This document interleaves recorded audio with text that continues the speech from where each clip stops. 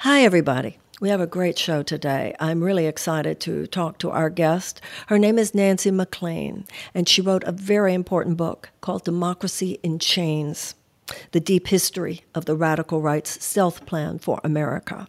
You know, the book came out in 2017. I thought it was scary then, but today it's more than scary. Today it feels prescient because it takes us back to the beginning of this theory, this economic theory, that property rights is absolute. Property rights are sacrosanct. And the realization or the belief on the part of many people, including the Koch brothers, that basically absolute property rights are at odds with democracy, and that in order for property rights to be protected and exalted, democracy itself must be kept in chains. Nancy MacLean is an award-winning scholar. She's the William H. Chafe Professor of History and Public Policy at Duke University. Her research focuses on gender, race, labor history, and social movements in the United States in the 20th century, particularly focused on the U.S. South. She's received more than a dozen prizes and awards. She's a seminal thinker. And I think for those of us who are deeply curious, deeply concerned, and realize that the United States has become in very many ways disunited.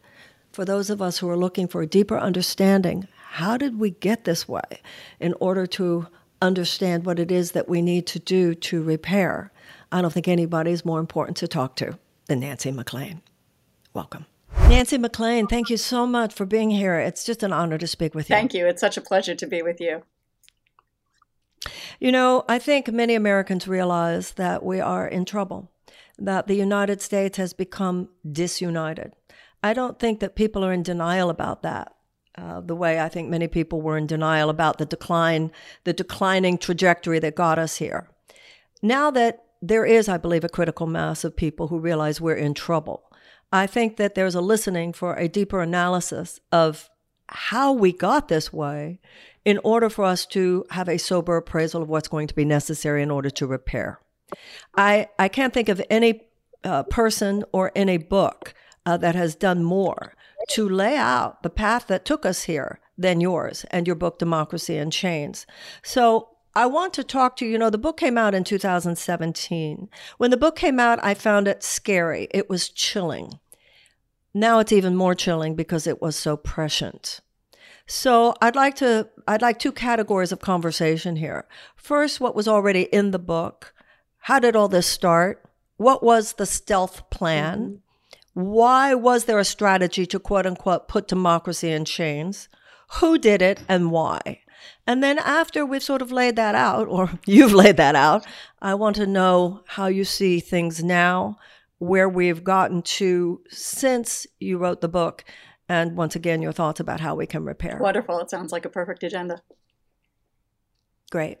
How did all this start? Well, I'm a historian, so I can keep going back if we wanted to. But interestingly, the ideas of the cause that I wrote about have a remarkable similarity to the ideas of the pro-slavery South Carolina Senator John C. Calhoun in the 1830s, who came up with a whole analysis of American society that would defend absolute property rights and created many of the categories that are still in play by the libertarian movement today. But I won't take your readers' time up with all of that long story, but will just say that I picked up the thread in the late 1950s, in 1956, in Virginia, during the fight over Brown versus Board of Education and the desegregation of public schools. And I happened there in that research on an economist named James McGill Buchanan, who was the first U.S. winner of the Nobel Prize in Economic Sciences from the South. And he developed a very unusual school of thought that basically, he was really our most original thinker, some could argue, in the late 20th century about democracy. And the fact is, he was really against it. And so I picked up on that story and found that his ideas ended up being discovered and subsidized by Charles Koch, the multi-billionaire from Wichita, Kansas, CEO of Koch Industries, and the huge number of organizations that he and his fellow donors in the Koch donor network fund. And basically what he found in Buchanan's ideas was something that he had been looking for since the 1960s and patronizing various intellectuals to try to get what he called a technology of change. And what he meant by that is that he knew the kind of libertarianism he sought, this extreme property rights absolutism, this deep anti-hostility to government, to any kind of regulation or social programs, that it was not going to fly politically in a democracy.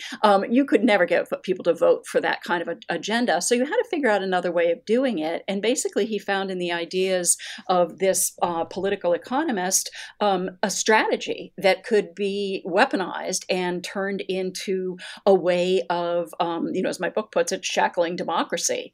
And that is what we have seen with accelerating speed. It's been developing for a while. A lot of groundwork was laid in the 1970s, particularly in the 1980s and the 1990s, but it really took off. We all became more aware that something was happening after the election of President Obama in 2008. And since then, this Koch-led cause has managed to capture control of 30 state governments through a Republican Party. It's radicalized beyond all recognition, to have increasing sway over our courts, as we see with the 6-3 majority for candidates from an organization that he funded, the Federalist Society, and in the almost catastrophic state of our national politics in Washington, D.C. So I know that's a lot to put out there, but I'm sure that you will also pull out the threads that will be of interest to listeners. Well, there are some specific phrases that you used which do weave the story. And it begins with the absolutism of property rights. So when you talked about this Southern Senator Calhoun, when are we talking about? So we're talking about the 1830s as the 1830s. Rising abolition movement was challenging the institution of human enslavement and saying it was at odds with the Declaration of Independence, that it was a sin and it had to go. And in that context, the most determined Southern slaveholders began constructing a defense of slavery, a defense that involved racialism, it involved biblical stuff, it involved what passed for science then. But the one who really had a strategy to protect planters' power was Calhoun, who rethought the U.S. Constitution in ways that are very similar to what today's corporate-funded libertarians are doing. So on one hand, you had humanitarian and moral values and the basic construct of the Declaration of Independence, which is all men are created equal. That you have on one hand. On the other hand, you have the proponents of absolute property rights, and in their mind, slaves were property. Yes. And so, whereas the moral humanitarian democratic view was saying you were transgressing against the Declaration of Independence, Calhoun and others, slave owners, specifically, were arguing, no, the Declaration of Independence, as you interpret it, is transgressing against absolute property rights. Absolutely. So you're saying, that this thread was then picked up by a Virginia economist that I think I read or heard you say had been educated at the University of Chicago? Yes, absolutely. Did I just make that up? Okay. And teachers. He basically picked that up, and he argued or posited in a way that was then very attractive to the Koch brothers that actually free market absolutism and the exaltation of property rights as almost like some higher good, that sort of what I see as a kind of shadow side of capitalism, the kind of toxic brand of capitalism, is at odds with democracy, that it could only survive and maintain itself if democracy is kept in chains, That was the economic theory. And the Koch brothers came along and said, well, actually, we could fund the political strategy to bring that into being. Is that what you said? That's exactly right. And I would add another thing, Marianne, which is that it's not coincidental, I think, that the Koch Industries is based in the fossil fuel sector. And James Buchanan's early funders also came from Sun Oil and many of the other key, oil industries of the time. So I think, another thing driving this is that by the 1990s, it was clear that the world was beginning to recognize global warming as it was called then global warming, today climate change, as a dire threat. And that was actors across the political spectrum. I think it's important to say, George Herbert Walker Bush made a major speech about this. Other actors around the world, other global leaders were starting to act on it, as we saw with the Kyoto protocols. And I think that scared the hell out of Charles Koch, along with others in that sector. And so it's very, it's not the same. Of course, this is not about slavery, but the logic of these absolute property rights that democracy must not be allowed to impinge upon, even if it's endangering the people and all the species of the world. It is that extreme in ideology and that toxic. So I really think about libertarianism now as a deadly dogma and something that more people need to understand. And the survival of the planet itself. So, and as you said, Nixon, a Republican president, had established the EPA. Yes. So when Koch said he joined with this Buchanan economics and he said, I can provide the political strategy, the political technology, as you said, establish the Federalist Society. What did they aim for first? The Republican Party? Oh, interesting point. Well, this enterprise is, there's a whole integrated strategy of multiple dimensions. So they continued to fund scholars and bases at campuses in the United States. Now their Koch money is going to over 300 campuses. The main base is at George Mason University, which I wrote about, but there are other, scattered centers that provide the ideas that are used by this project, and they provide intellectual cover for it, because when a donor funds your position and you have a named chair at a good university, people think, well, they must know what they're talking about. So you have all of that, but they also funded think tanks of different kinds, as you mentioned, the Federalist Society. So a whole array of organizations. So the Republican Party became an early object of interest, with more and more money going in and strategies, again, to, in this case, in-chain Republicans. So we saw the phenomenon of primarying. That wasn't even a verb in our vocabulary 20 years ago, but we saw increasing numbers of Republican elected officials that they dubbed rhinos, Republicans in name only, when they were in fact the Republicans in name only. They would have used any party they could have, but they primaried any Republican who said that he would raise taxes, he or she would raise taxes, and any Republican who would take action on the climate. And so they kept narrowing down the basis of the Republican Party with the donor money, and then with feeding the Republican base a steady, stew of disinformation from Fox News and other outlets. So getting that control of the Republican Party was critical, but it was also supplemented by literally hundreds of other organizations that these donors fund. Okay, now I want to slow down a little bit on that, because I think a lot of people are curious what happened to the old political parties that we used to know. When I grew up in a Democratic family, but there was a sense that there were some things on which we agreed to agree no matter what political party we were in. And that's that the government had a role in maintaining a balance between individual liberty and a concern for the common good. So yes, individual liberty would include economic liberty, but not when that transgressed upon the obvious needs of the commons. Yes. Even Republicans, or at least we liked to think, recognize that. Now, you talk in your book about people like John Boehner, Orrin Hatch, Arlen Specter, who were the early targets of this destructive missile, attitudinal political missile that was thrown at any of the old-fashioned, what we now see as the old-fashioned Republicans, who, yes, they were certainly what we would see today as corporatists, but they were not insane. And they realized that, there is such a thing as the common good. There is some place for public expenditure as well as privatization. Do you have anything you want to tell us about how all that went down? Yeah. When it went down, was the Tea Party? I mean, I think a lot of people are trying to figure out, when did this all happen? How did it happen? I know. So if you give us feel like we've been sort of sleepwalking and suddenly the world. Yeah. And I think now people get it, but we want to sort of connect the dots. And of course, that's what you do so beautifully. Yeah, I'm really glad that you raised that and reminded us of what the Republican Party used to be like. When I was a kid in the 1970s, there were liberal Republicans, That's right. Rockefeller and Weicker, Lloyd Weicker, and they went and told, Howard Baker, and they went and told Nixon, you've gone too far. Yes. And I will confess that when I was middle school then, but I actually campaigned for Lowell Weicker. I was so impressed. Well, I never went that far. Yeah, I know. But I was so that would have been my life. But I know, he was like a liberal. What was he, Connecticut? Yeah. Was Lowell Weicker? Yeah, and my dad liberal voted Republican, most of his life until his death in 2000, but he would not recognize this party. It has been very transformed.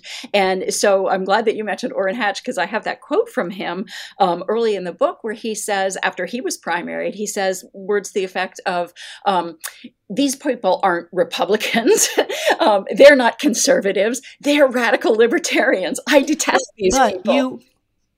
But you also mentioned in the book that he ultimately folded. Absolutely. And he becomes the one who, having recognized that, then denies President Obama even a hearing for Merrick Garland for the Supreme Court seat. So he's actually a case study of how that donor influence could work with, again, a primary challenge to keep people in line. Now, I have to say for myself, I get the mechanisms that they use, but I'm kind of heartbroken and shocked as a citizen that there are almost no Republicans who have spoken out about this process or who are willing to risk their seats, with the exception now of Liz Cheney. Adam Kinzinger is not even going to run again.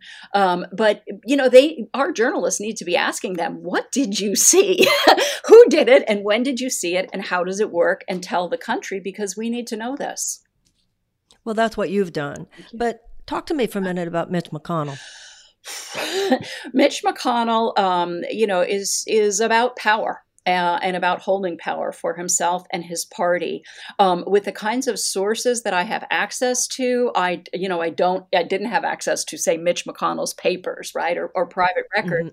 But what I can say is that Charles Koch is an extremely smart manager. He has built Koch Industries from a relatively small company he inherited from his father into one of the largest privately held corporations in the world, with operations in 6 countries and multiple billions in revenues. So he knows how to create incentives, to get people to do what he'd like them to do. And so what he has done, and the people informed by this thinking have done, that is sheer genius, if it's a genius that's very disturbing to those of us who believe in democracy, is to really assess the people that they have to use for this project and what incentives will move them. So for Mitch McConnell and for many Republican leaders, the idea of keeping their party in power forever, a kind of a third right for Republicans, that's good enough for them. And maybe they don't even ask questions about the other things, but these donors gave them a strategy with voter suppression, extreme gerrymandering, and all the other things they're doing, gave them a strategy to hold on to power, even when the numbers wouldn't support that, against the numbers in many states, and as we see, with the Electoral College versus the popular vote. So that's McConnell. Another piece of this picture is the religious right.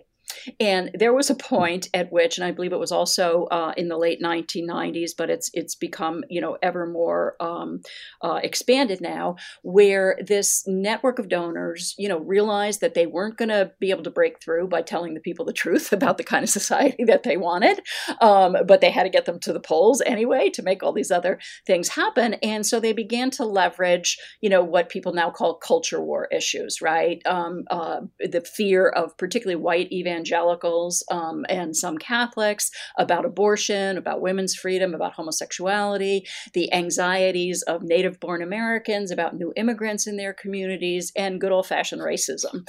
And these operations do all of that, but I think the single most important contribution has come from the entrepreneurs of the religious right, who brought them whatever it is, 70, something like 70 million or 60 million voters, most of whom believe that the Bible is inherent truth, therefore suspect science, from the opening gate, and who have been listening to religious broadcasting for years, to Fox News, and have become the most loyal Republican voters and have proved the most loyal to Donald Trump since then, with, I believe it's 70% of Republicans now saying that Joe Biden didn't legitimately win the election. Yeah. So capturing that share of the electorate was absolutely crucial for this project.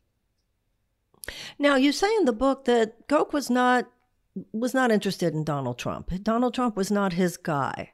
What happened there? Where was Trump? Where were they? And how did they come together? Yeah, I think one thing that is helpful for people to know is that the people who are the strategists here, and I'm particularly referring to Buchanan and Koch, but they don't actually care who's in office. What they want is to get their agenda, right? So it's a personality contest. It's like, get them all to buy into our agenda, and then the people can choose whatever face they want because they're going to carry out the same policy. So that's what they did with Marco Rubio, with Jeb Bush, with Chris, that whole crowd of Republican frontrunners. Donald Trump, because of his money and his media platform, was able to buck that, right? And we forget today because he said so many horrible things, but he also said, he was going to get rid of the Affordable Care Act and bring something better that would cover everyone so well. He said he was going to bring manufacturing back to the U.S. He said he was going to end tax loopholes in business that people like him could exploit. So he said all these things that he had no interest in actually doing, but they made it easier for people to go on the on-ramp with him. Now, once Charles Koch did at one point in the election season call him a monster. So I should say that, but he's a monster that they very quickly tamed. Donald Trump didn't have space in the establishment. As soon as he came into office, it was like surround sound with people from the Koch network, most obviously Mike Pence, his vice president. And they got so much that they wanted from him. 3 Supreme Court justices appointed, that horrible tax bill that will hurt middle-class people, but was full of little tricks to make people not realize crumbs to make people think they got something, and many more things, as you know. So once again, not to lose sight of the main storyline, all of this was in order to protect, extend, and maintain an economic philosophy of property rights absolutism, which by definition favors those who have property, right? Yeah. And the recognition that that is inherently at odds with democracy, because it is inherently at odds with a nation of the people. A nation of the people, by the people, for the people, must by definition transcend to a nation of a few of the people, by a few of the people, for a few of the people, of the corporations, by the corporations, and for the corporations. So the Republicans had, before that time, certainly favored corporations, but not with a denial of the recognition of the basic tenets of democracy. When this shift occurred, it was a corporatist absolutism, which at that point recognized that democracy must be kept in chains. Am I correct? Yes. Okay. So let me ask you this. Is it correct to say that the Democratic Party has become what the Republican Party used to be? Oh, that's an interesting. Because of the flood of money on the system, the Democrats now, no matter what they say, favor corporate interests in more policy positions than not. However, continue to recognize that there is a commons. That democracy does matter. They're trying to play it both ways, which does little more than make them appear disingenuous to people. With that? Yeah. It's interesting that you say that, because I do remember Bill Clinton, who really, played a pivotal role in transforming the Democratic Party in this, the direction you're describing.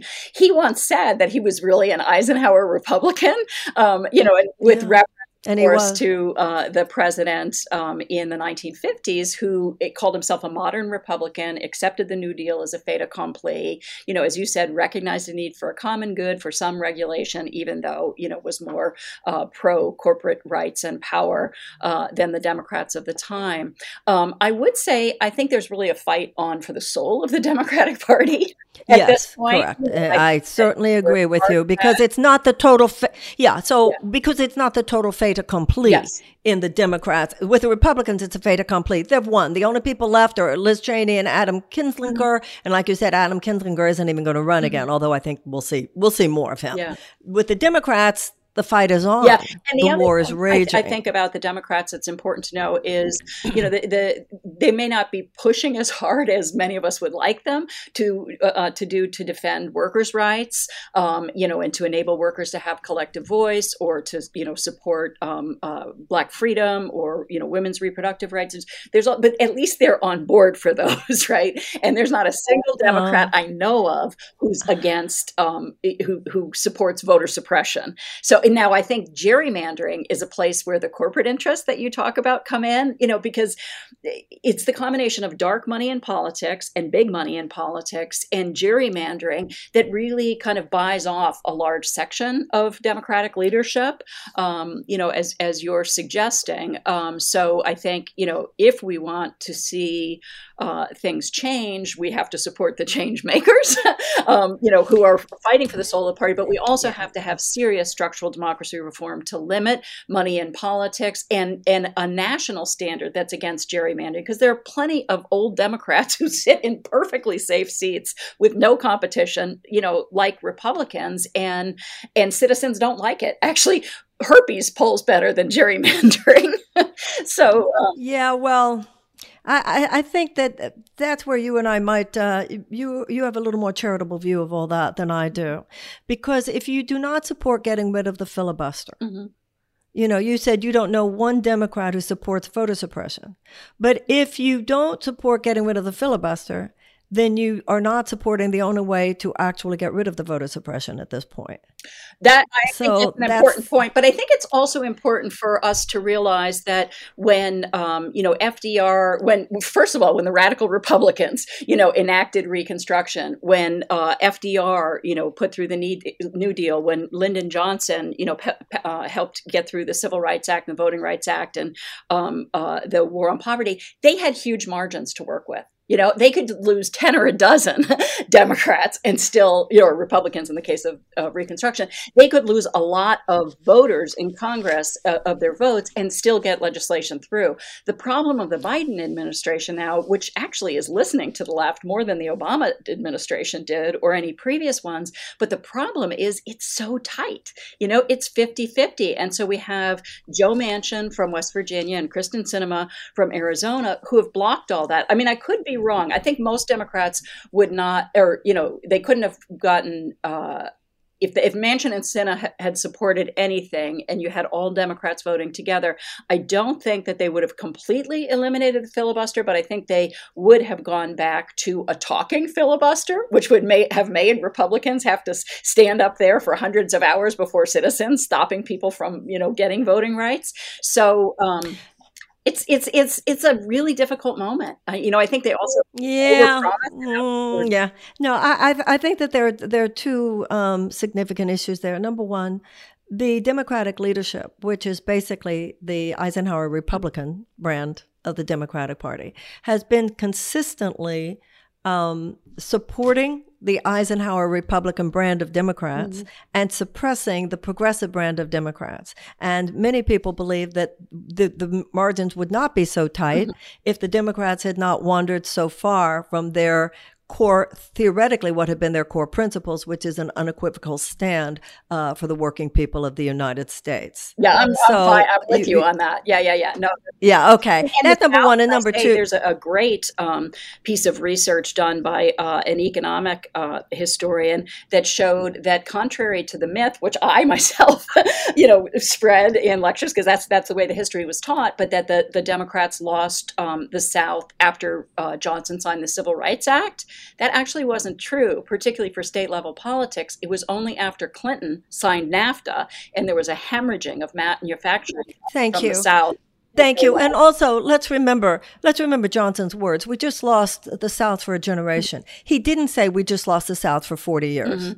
He said we just lost the South for a Yeah. generation. And the Democratic Party in many ways abandoned the South, including abandoning the rights of the workers in the South. Once you start withdrawing your unequivocal support for the workers, that means for the majority of the people in the South as well as everywhere else. So Yes, I completely agree with you. And yeah. the National Democratic Party also didn't pay attention to the states. You know, they treated people in states like my North No. Carolina as like Well, ATMs for national races. And now we're bearing the fruits of that because they lost control of so many states. And with the Republicans, these radicalized Republicans in power, they have rigged the rules so that they can preside no matter what happens. So my state, North Carolina, the maps the Republicans drew this cycle, we're a 50-50 state, slightly more Democratic voters. They claim their maps would ensure them 10 seats, congressional seats, to Democrats 4 in a 50-50 state.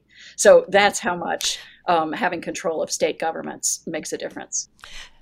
You know, Nancy, I think it's so interesting. The Republicans, in all the ways that you have mentioned, stand for the most elitist policies, but have, in some really ironic way, a more egalitarian relationship to their own constituency. The Democrats historically stand for the opposite. They still would stand for the more egalitarian policies, but a more elitist relationship to its own constituency, which includes the almost looking at the leadership, almost looking down their noses at so much of the progressive base, which actually represents the core values traditionally of the Democratic Party. I also think that we shouldn't forget how much the president could do with executive orders if he chose to. The president has chosen not to cancel the college loan debt. The president has chosen not to declare a national medical emergency and expand Medicare. The president has chosen not to for instance, declassify marijuana as a Schedule I drug. So we talk about, he has such a thin margin. But in fact, there is so much that he could do that could guarantee the kind of excitement that would at least give us a running chance in the midterms. And that one can only suppose, because of his own obeisance to the corporatist interests in the Democratic Party, has refused to do. Yeah, in some ways, I think Biden also just lives in another world, that he cannot. He lives in another He remembers world. when he had Republican friends and That's they would do right. things. So That's time right. has been wasted trying to win over Yeah. people that would never be won over. And that's a lesson we should have learned in the Obama years and Obama regretted it, spending so much time with Susan Collins, who basically wasted his time and dragged things out. And we don't have time to waste at this point. So I agree. Well, also, we need messaging that conveys to people the scale of the emergency. And it is interesting. Like, I've learned this from some very sophisticated pollsters. Sadly, it doesn't do much for the majority of American people to say we may be losing our democracy, because people are so preoccupied right now with COVID, with how are they going to pay the bills, with what's going to happen to their parents or their kids or whatever. So I think we need to also remind people that democracy is how we get the things they need, right? And so if we've got to repair that bridge so that people understand that what's really at stake now is that we are up against a cause that wants to make it so that they can privatize Medicare, and Social Security, and you won't have anything to say about it. They can privatize public education, and you won't have anything to say about it. They can end your right to have collective voice in the workplace or reproductive rights or any of these things, and rig the system so much that we can't change that. And that's the piece I think people need to understand, that it's not democracy in the abstract, as you've well pointed out. Our democracy is deeply flawed. So we have to protect this thing that's flawed so that we can renew it so that it can meet the challenges of our time. I think it's gone too far. And I think so much of what the president is doing now is too little, too slow, and too late. And this idea that all we need is better messaging. No, what we need is action, and action of the kind that I mentioned, whether it has to do with universal health care, whether it has to do with canceling the college loan debt. I just don't see where I see it as a kind of neoliberal delusion to think that all we need is better messaging. I agree with but that just has to do with that war raging in the Democratic Party. But let's go back, because I don't want to lose the thread of this stealth campaign, the democracy in chains. So we know what's happened to the Republican Party. The Republican Party has been taken over. We know what has happened in the Democratic Party. You and I have just discussed it. Since Trump's election, someone said to me, Nancy, we were talking about Trump, and we were talking about the belief, or at least the hope that so many people had, that after Trump's presidency, we would be on some level, quote unquote, going back to normal. But it seems the new normal is so infused with the dangerous threads of this property rights absolutism that it survived the Trump presidency and has now taken a very, very dangerous turn. Now, I asked you before we came on how this new, almost civil war psychology that's going on with the alt-right today was created by this Koch brothers strategy. And what you said to me was that the Koch brothers strategy created the context. So if you could tell me your thoughts about how did we go from what you talked about in your book to things getting as dangerous as they are, not only to democracy as we know it, not only to the idea of an appropriately regulated capitalism and concern for the commons, but, to what could conceivably become blood in the streets and to some extent already has. What happened, and how do you see us getting out of this mess? Yeah. We certainly know that Trump did a great deal of signaling to white power groups and activists with his messaging on multiple fronts. So there's that dimension. We also know that the Koch network has worked very closely with Fox News, Fox News hosts were regular speakers, have been regular speakers at the Koch network. And Fox News communication scholars have studied and shown really it's not a news service. It is an identity cultivating mechanism. And it creates an embattled identity, particularly among white Christian nationalists, and makes them feel that they are constantly under attack. So you get this fight or flight mechanism where people aren't even thinking clearly about what they need. So that disinformation is a huge piece of this, but also because of what they've done in changing the rules in the states and through gerrymandering and creating these incredibly safe Republican districts, is it's a kind of monopoly politics. The only person who will replace a Republican now is a more radical Republican. So we have a lunatic like Madison Cawthorn in North Carolina. There is Marjorie Taylor Greene. You could go, Paul Gosar. You could go on the list of these people, but they are all the fruit of this process that began with the Tea Party, as you mentioned earlier.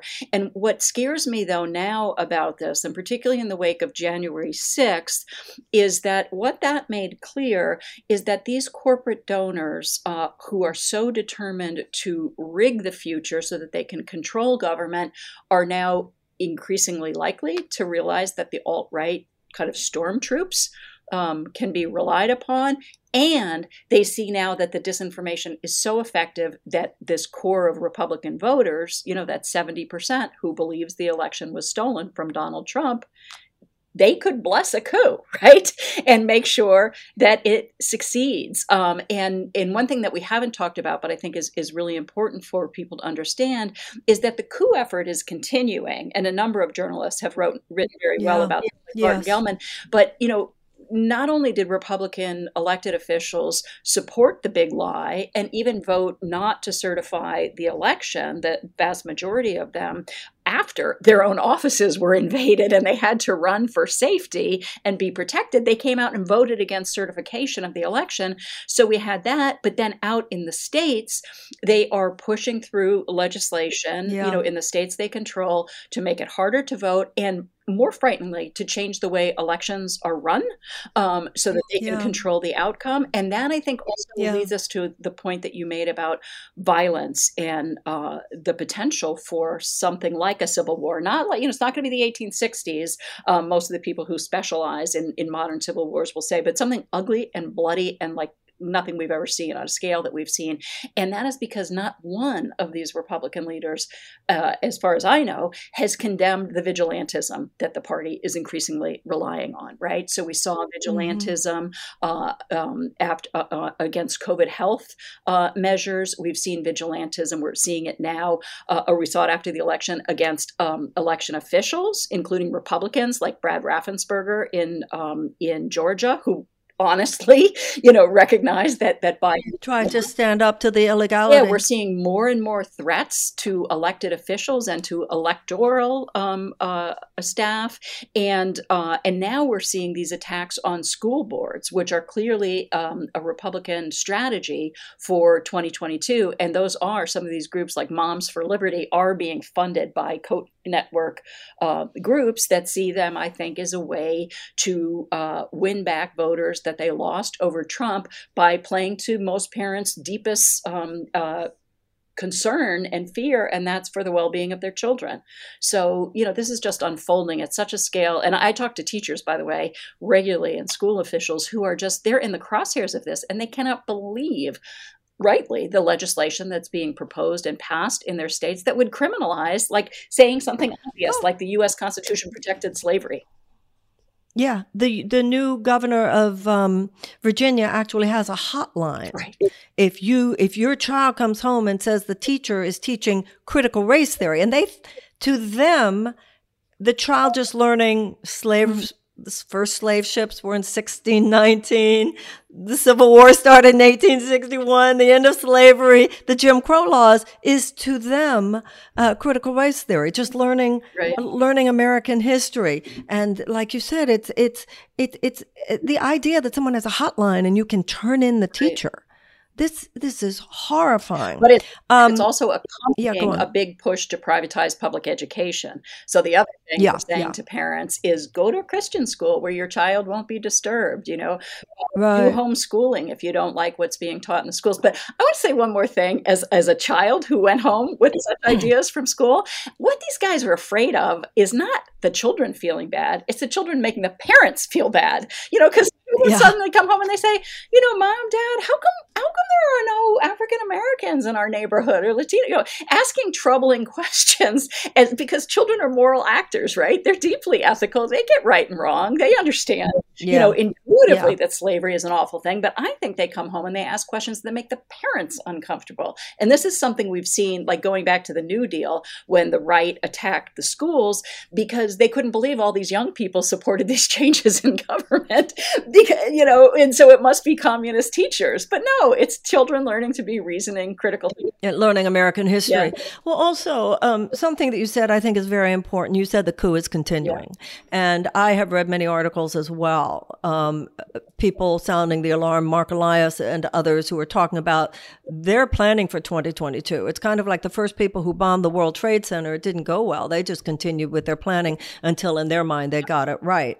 And I think people might not realize how this strategy is organized. It's to basically take the power away from the Secretary of State, throw it to the state legislature so that it wouldn't even matter how the people of the state voted. The people in the legislature could determine how the electors went. And if you have a state house that wants to be Trump, then it wouldn't matter, or DeSantis or whomever, it wouldn't matter who the people had voted for. Is that correct? Is that how you see it? That is absolutely correct. And it's actually called the Independent State Legislatures Doctrine. And it's something cooked up by Federalist Society thinkers and strategists. And they have been promoting it. And it needs to be understood in the context that we were just talking about, too, where you can have, like in a state like mine, North Carolina, we have a Democratic governor, Roy Cooper, Wisconsin. But they've just disempowered him to such an extent, correct? So they're taking away power from, and they did that in Wisconsin, Michigan, and North Carolina, taking away power from governors who run statewide and presenting it to these legislative members who were elected in gerrymandered districts where they don't have to worry about any sane competition. So, once you start putting the different pieces together, it's really quite chilling. Now, I have known, as I'm sure you have known, some very wealthy, civilized Republicans who think that you and I are we just need to calm down. It's never going to get that bad. Yeah. And some of these are very smart, very good people. What are they thinking? Are they thinking that their money would be able to buffer them from the horrors that could occur if this continues? Yeah, I am so glad that you talk as much as you do about questions of ethics and who we are as a people and what kind of a country we should have. Because frankly, and you and I have probably both talked to them, these Republicans who will vote for a party that is doing these horrible things to other people because it keeps their taxes low, and they like that. And I think it's a point, we're at a point where we have to think about what a friend of mine calls excessive wealth disorder. That it's just gotten really crazy, the gluttony, and it's like feeding other people into this diabolical machine so that what, you can have another car, you can get a vacation house. It's like, wake up, people, especially when you put climate in this, because this is the party that's stopping action on the climate. And the estimates of the climate panels are that we're going to have a minimum of 150 million climate refugees if we don't stop what we're doing. Yeah, no, we could, or even 200 million. What is going to happen? If these, so I Well, totally agree with you that we have to address that. I will say I've also met very good Democratic donors who are trying at the state level and nationally to do what they can and right the ship. So I think that there's no, that's true. Not every rich person is a greedy bastard. There's no doubt about that. But the interesting thing is, once again, I don't know how any of them feel that their money could buffer them from what will happen if shit really hits the fan. But yeah, go on. But I also think your friend calling. I'm sorry, go on. That I think there's a gender element to this too. I was asked by this so much when I was, traveling for the book in the before times. Women would ask in the Q&A period or come up to me after and say, "How could these people imagine, that they can live through this, or don't they care about their grandchildren?" And I think their kids are breathing this air. Yeah, but I think libertarianism is an overwhelmingly male cause. I'm going to say like 95%. It's like 98% white, 99%. And I think it's people who have always taken for granted that someone would take care of them, right? That they can rely. And so they don't even factor this stuff in. But I do think that you're right, that ultimately they think that their money will somehow protect them, or that they can get away from it. So you have someone like Peter Thiel, the hedge fund billionaire, who helped start PayPal, who was part of the Koch network and then became a big Trump supporter and now Steve Bannon supporter. He's gotten citizenship in New Zealand. So they're going to wreck this. Yeah, I saw that. And go elsewhere. So, but ultimately, I do think it's unfathomable. And I think it's, again, it's a deadly dogma. Once you start down the road of the way that they think about society and about other people, you start to reach conclusions that are truly alarming to most normal people. Well, also, one day I took out my calculator because I wanted to see, 2% tax on 50 million and more, 1% tax on $1 billion asset. And I realized for a lot of these people, the increased tax would be little more than lunch money to them. Yeah. It's almost like, why should you care? I know. How does that compare to increased cancer levels because of carcinogens in the water and the air and the earth? How does that compare to this deadly militarism that, as JFK said, if we don't end war, war will end us? Yeah. Yeah. So are you? Yeah, well, one thing I think is that it's really important for folks on our side, the human side, to start thinking strategically as well, right? And the right has specialized in driving wedges, into the rest of the population for a long time now over whether it's abortion or affirmative action or these various things that they like to push. But I think it's time for folks on the progressive side to start thinking, how can you break up their coalition, right? So, again, so many industries are party to at least some of these efforts through the American Legislative Exchange Council, ALEC, and other endeavors. And they think, we're going to drive down our taxes. We won't have to worry about unions. We don't have to worry about regulations. Isn't that great? And they don't see where the train is going, right?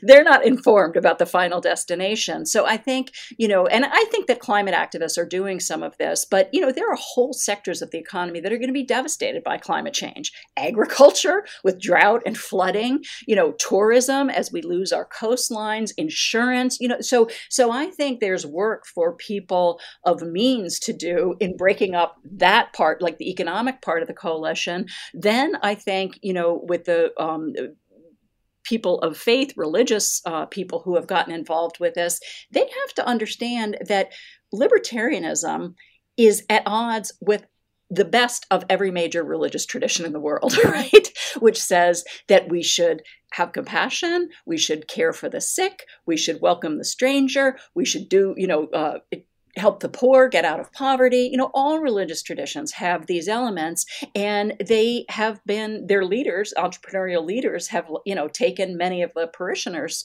for a ride. But I think that there are, the evangelical coalition doesn't necessarily have to be so solid. Like if we remember when Trump was separating families at the border, and even Jerry Falwell spoke out against it. Like for Jerry Falwell to have light between him and Donald Trump, there had to be a rebellion going on, in the pews of the churches. So I think that we need to be a lot more creative in, as one person who deals with the alt-right put it, creating off-ramps, right? We've got to create off-ramps for people from this. Well, you're not going to, but what the Democrats need to understand is no point in having an off-ramp if you're not giving them an on-ramp to something better. So the Democrats need to realize you're also not giving them the on-ramp to something better. Mm-hmm. And also when you talk about, breaking them up, and first of all, there are quite a few of the younger evangelicals who are very interested in climate mm-hmm. change issues. There's a younger generation of evangelicals who are absolutely interested in climate change and poverty issues. Mm-hmm. But until the Democratic Party and so many of the Democrat elites stop looking down their noses at people of faith. Mm-hmm. Yeah. How's that going to work? And also, people don't have homophobia at all. So that pardon? What did you say about homophobia? Christians are rejecting the homophobia as well, and that's been an important element for this radicalized Republican Party to get people to the polls. So I think that that's important to consider too. And of course, the Koch network funds groups like they call it the Alliance Defending Freedom for it's actually global, pushing on these religious right issues. But what they mean by freedom is the freedom to discriminate and the freedom to exclude. Of course. Yeah, that's what they call freedom, freedom. Yeah. Well, Nancy McLean, I am so grateful to you. I thought your book was fascinating. Obviously, it's seminal. It describes what has occurred.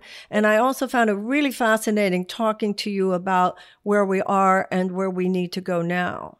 And I think that our conversation, it's so interesting to me because in the last quarter or the last third of our conversation, you and I actually, just by virtue of the things we were talking about, we're delineating the break in the Democratic Party too, mm-hmm. Which is interesting. And I think the conversations between and among people like ourselves are also very, very important.